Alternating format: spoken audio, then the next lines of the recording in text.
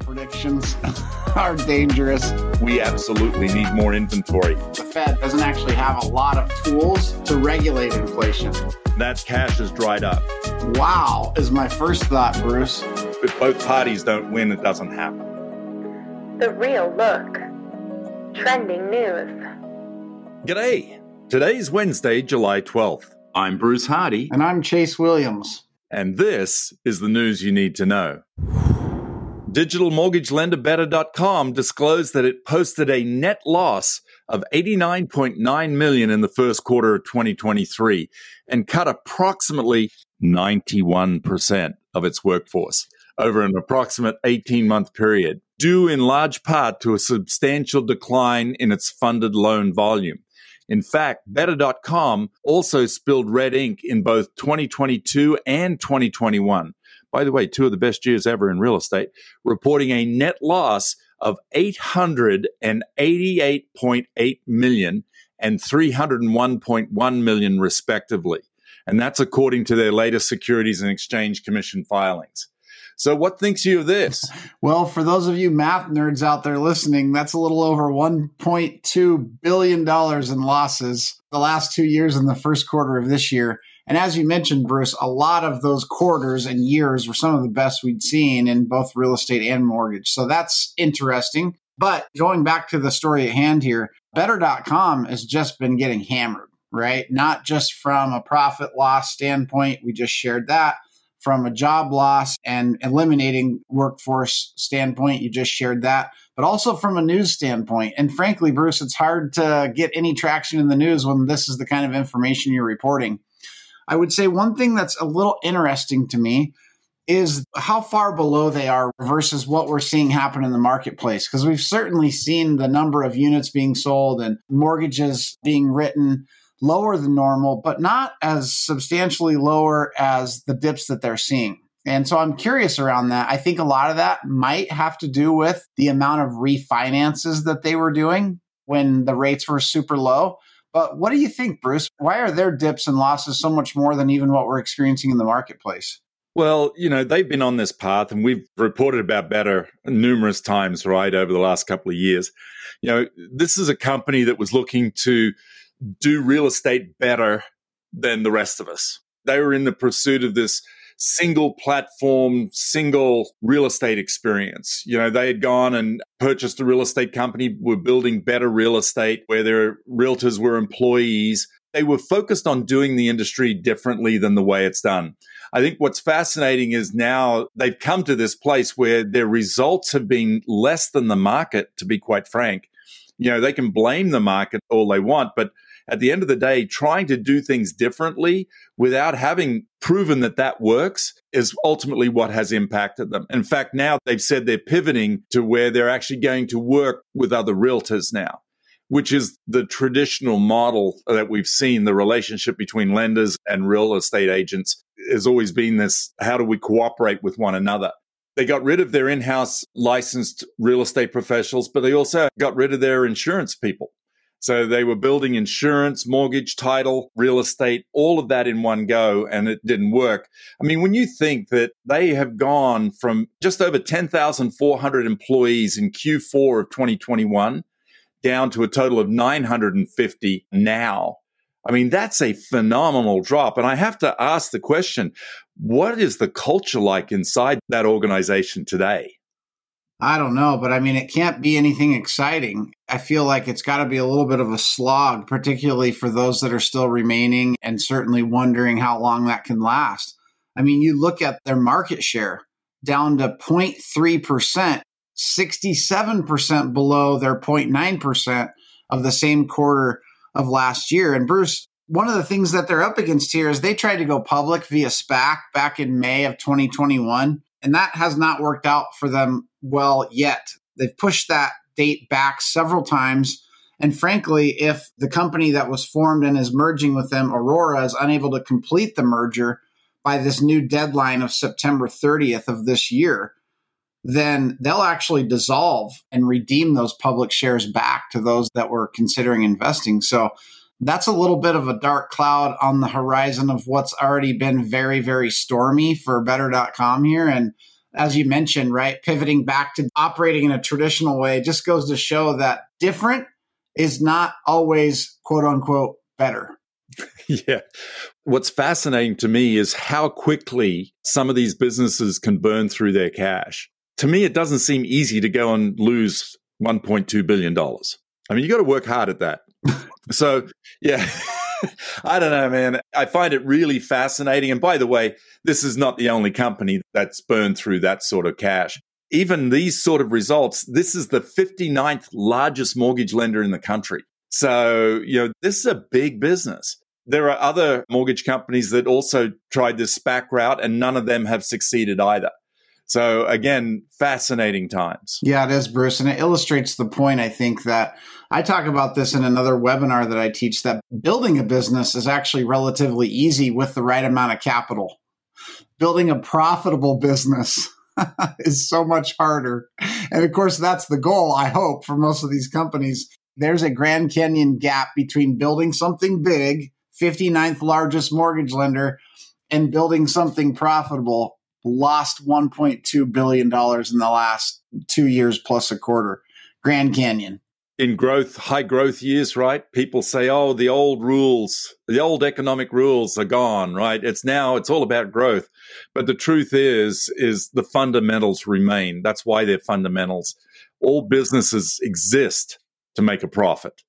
And if you're not making a profit, it's not sustainable. Well, in other news, Chase, Starwood Capital Group is nearing an agreement to sell a portfolio of single-family rental homes to Invitation Homes, Inc. Now, the transaction would include roughly 2,000 homes and value the properties at about $400,000 each. For Invitation Homes, the deal further illustrates the return of Wall Street firms to the single-family rental market. This publicly traded company had more than $1.3 billion in unrestricted cash and undrawn credit facilities at the end of March, which could be enough to complete a deal like this without seeking new debt or equity. So what do you think of this, Chase?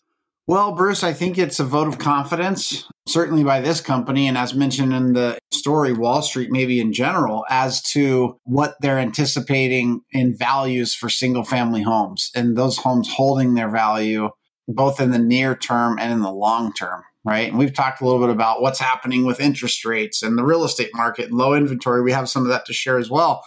But when you think of the value of an asset, Wall Street's pretty focused on buying things that they anticipate will go up in value in the near and long term. And we know that generally speaking, certainly long term, that's the case for real estate. Is it surprising? No. Is it a great vote of confidence by this firm and Wall Street in what they're anticipating with these values? Yes, it is. What's interesting to me, Bruce, is that Starwood, who's considering selling these roughly 2,000 homes, reported in a March filing that it recognized a nearly $80 million impairment charge on various single-family rental properties due to an increased probability of a near-term disposition. They bought these homes right before the peak of the market. And of course, now we've seen some of that come off. I think what's interesting here too, in early June, Pretium Partners agreed to buy 4,000 D.R. Horton rental homes in a $1.5 billion deal. So again, Wall Street sees the opportunity that this is. The challenge for us, we have a dramatic shortage of inventory. There are people who want to buy their own home. I just got back from vacation in Croatia. What I discovered there blew my mind, and that is that 91% of the population in Croatia own their own home. Wow. 91%. Now, in this country, we're at about 62%. As a real estate industry, we're struggling to get inventory to sell to people. Certainly, Wall Street is taking up a big chunk of it. And again, we talked about this last year, I believe. When you see entire neighborhoods that are just rental neighborhoods, it's a different dynamic than single-family homes that are actually owned by their occupants. Yeah, absolutely it is, Bruce. So much so that there's a lot of incentives for builders and developers and a lot of locales for building homes that are meant to be owned by the end user, right? There's oftentimes brakes on permits or requirements for the development if those homes are able to be owned, right? Versus like multifamily, for example, which is never going to be owned by the occupants just by the nature of that construction, versus things like townhomes or condos or sometimes things like this. So yeah, there's definitely a need for more available homes for ownership. That is something that the government is often focused on, whether that be local or federal, and something that certainly we advocate for as an industry. Well, Chase, housing inventory finally broke under 2022 levels last week. To give you an idea how different this year is from last year, last week in 2022, active listings grew 30,940 units, while this year they only grew 5,848 units. I mean, that's a phenomenal difference in number. What's going through your mind when you hear those numbers? Well, I think we want to be really intentional about how we share these numbers, Bruce. So that was a much lower number just for the week as compared to the same week last year. The total number of homes in inventory is actually rising, although it's rising very, very slowly. But I think it's an indication, Bruce, of a lot of sellers feeling locked in by what's happening with interest rates.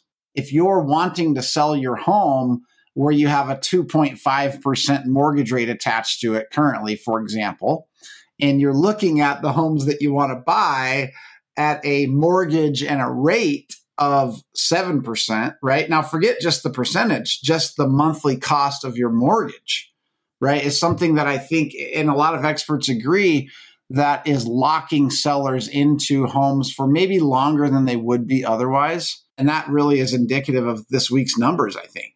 Absolutely. Well, and if you look at it, the high watermark for inventory this year is 472,688 listings available, right? Now, for context, if we look at active listings for this week in 2015, we had 1.183 million available homes for sale.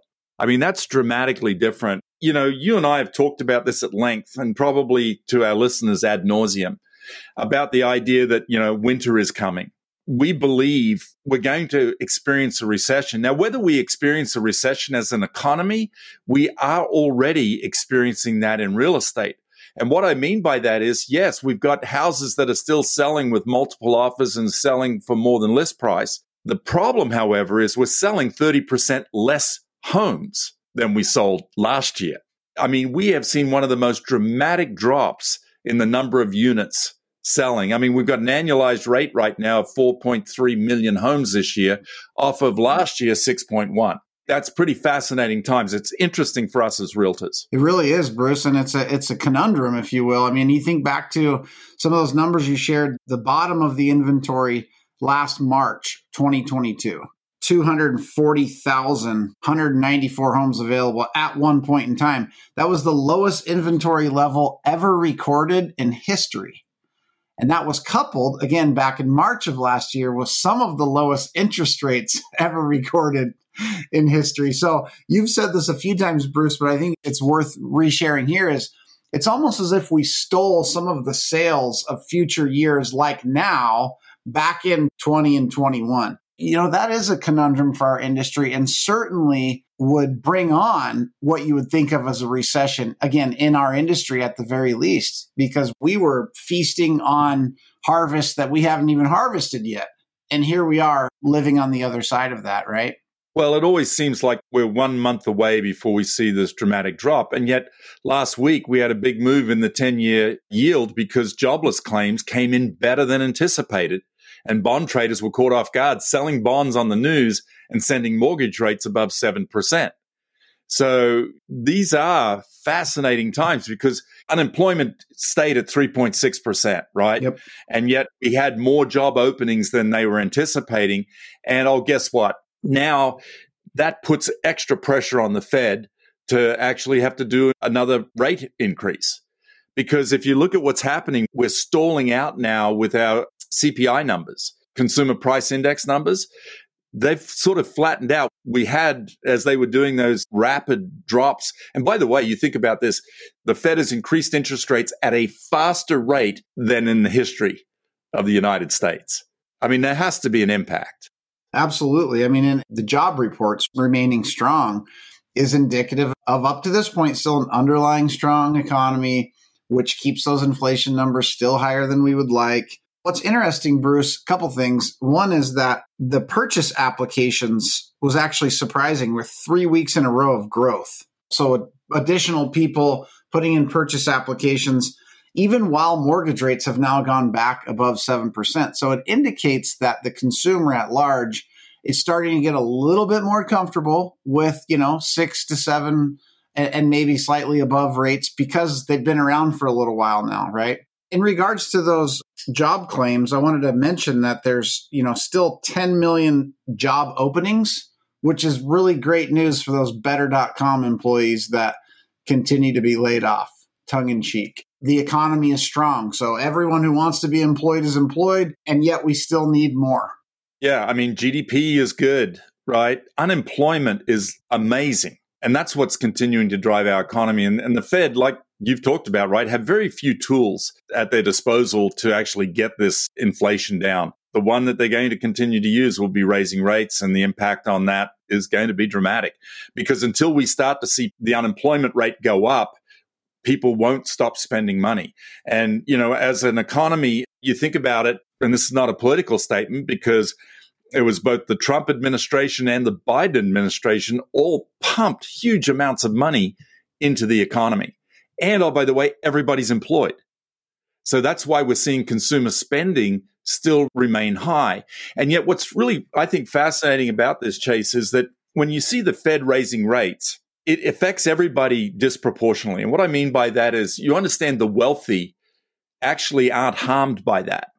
In fact, what you're seeing is their assets are actually going up in value. In fact, they're getting wealthier because they're not borrowing money. They're not borrowing money at the higher rates. And yet what we see is the middle and the lower class who actually have to borrow money, who have to use their credit cards. They're the ones actually footing the bill and paying the price and feeling the pain of those higher interest rates. So, yeah, this is an interesting time. And by the way, it is not sustainable.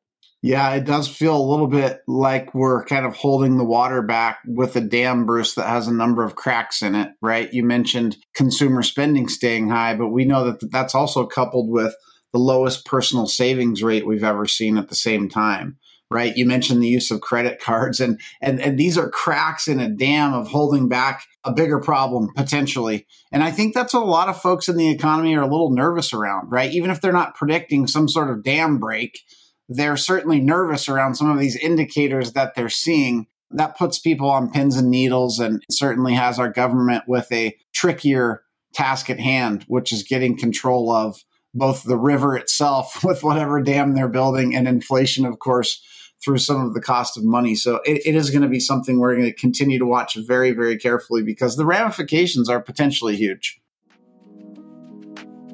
Well, that's the news you need to know. Don't miss this Friday's Northern Lights episode, where we'll interview Luke Brown with Keller Williams Coeur d'Alene in Coeur d'Alene, Idaho. Thanks again for tuning in with us on The Real Look. This podcast is produced by Marissa Frost. Visit KWNWR.com to access the show notes from today's episode. Head over to Spotify, Apple, or wherever you get your podcasts to subscribe to The Real Look. And don't forget to leave us a review. Thanks again for listening. We'll be back next week with a breakdown of all things real estate.